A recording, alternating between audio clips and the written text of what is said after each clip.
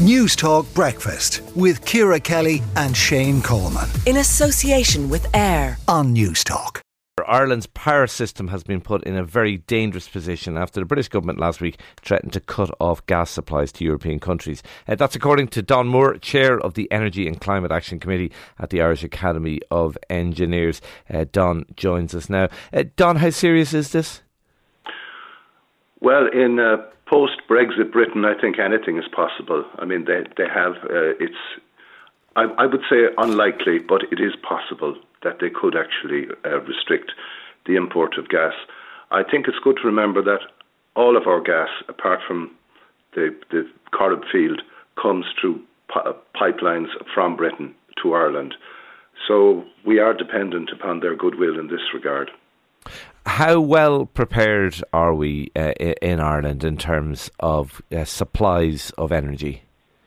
Not well supplied at all. Unlike every other country in the EU with a coastline, we don't have an LNG import facility. So we are dependent on pipelines coming from Britain. The Corrib field supplies about 30% at the moment, and that's declining. It will have run out in a few years' time. So we have adopted a high-risk strategy, and I would fear for the consequences this winter. What should we be doing? Oh, well, we should have an LNG terminal, but that's not going to happen. Sorry, when you say LNG, you're talking about liquefied natural gas? Liquefied natural gas, which comes in tankers from around the world. And the UK, even though they have large gas fields in the North Sea, have LNG terminals themselves. So we have decided not to have an LNG terminal in Ireland for some crazy reason. I don't know why, but it could bite us now. The difficulty is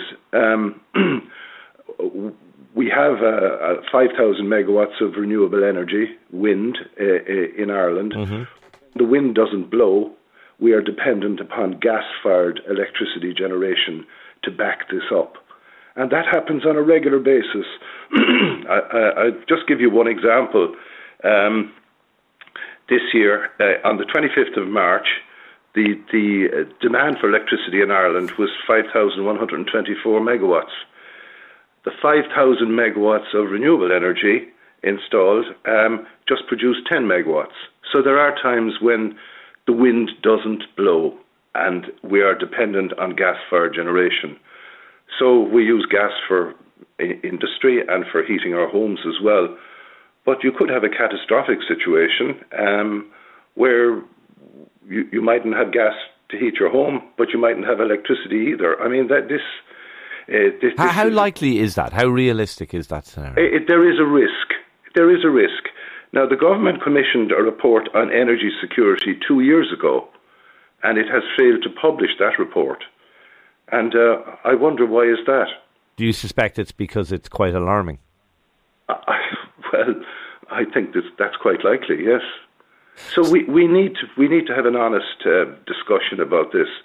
So, sorry, Don. Just to be clear, and I know you're saying this is not particularly likely, but there is a potential scenario you're saying where if Britain plays silly buggers on gas supply, where if the war in Ukraine continues, as is very possible, well into the winter, is there a scenario where we could be facing electricity and gas shortages?